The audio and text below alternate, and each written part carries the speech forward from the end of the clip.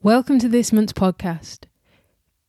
This month's interview was recorded months ago at the National Theatre, and anyone that's been there knows it's quite a busy place, so unfortunately we've got some background noise, but I hope that doesn't stop you from enjoying this month's interview.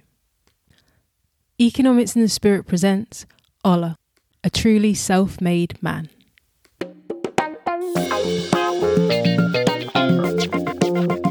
How to be a success. Ordinary men living extraordinary lives. The podcast that explores the messy nuts and bolts behind people's success. Now here's your host, S.B. Cole, author of The Good Man, Exploring Economics and the Spirit. We are going to move on to the Mountaintop. So I know enough to know you've definitely got some Mountaintop stories to share with us. So when was there a moment where you thought, you know what, this life thing is really, really, really working out for me? About yesterday. Well, you are currently sitting at the National Theatre where you currently work, along with many, many other theatres, so I would have to agree with that one. Yeah. And I know you work in South Africa a lot as well, around the world. Sydney? Yes. I mean, the first one, to be honest, the first Mountaintop moment probably was in my mid to late 20s, which is a long time ago. And had several since then. That was on a holiday in India with a friend, and I was, on a bus, on a mountain, so it was on a very, I know it's a mountaintop moment, so I'm not trying to be too literal. I happened to be on a bus that was winding its way through the Shimla valleys in northern India, and it was a winding path, and the bus was quite rickety and it didn't have any windows in it, and I was on the back seat with my friend, and I fell asleep, as I do. People who know me well I can fall asleep anywhere. So it was really hot. And, the view was spectacular, and so I just fell asleep. And as we went round a particular bend, I just felt this arm grab me, which was my friend, pulling me back into the bus. And she was really scared that I was just going to roll out of the bus down the mountain, which I didn't. Obviously I didn't, because I'm here talking to you today. But in that moment, when I woke up, I just thought, but I'm really lucky, really blessed to have been saved, obviously by her, but also just to be in that position of being on a completely different continent with a completely different culture, to have the freedom to travel in the way that we were traveling, and the freedom and opportunity to meet the people that we did, and to have the various experiences that we did on that trip, and subsequent trips, and I just have many times felt I'm really lucky, but really blessed in that respect. I'm able to do these things and combine that with the work that I do, which, as you've said, the work that I've done has enabled me to travel to nearly every continent, and, to work, to practice my art, which is reading people's plays and telling them what I think of them.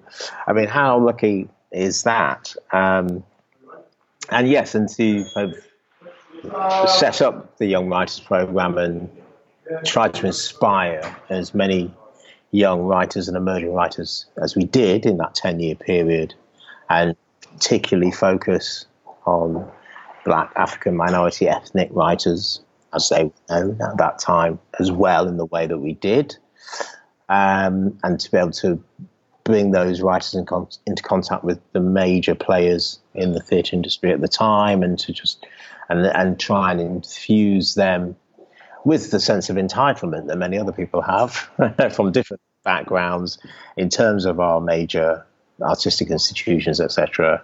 But to talk about what they want to talk about and tell the stories that they want to do, and just to be able to be in a position to facilitate that and be a conduit for all of that, then yes, I have many Mountaintop moments, and as you say, right up to only yesterday, I was thinking, in all aspects of my life, I really cannot complain because I'm really, really lucky. I'm really, really lucky to be in this position in this country, to draw on the resources, on the opportunities that it can provide, and that you can use and try and do as much with those resources and those opportunities as possible to empower other people as well, and enlist other people along the way of that journey.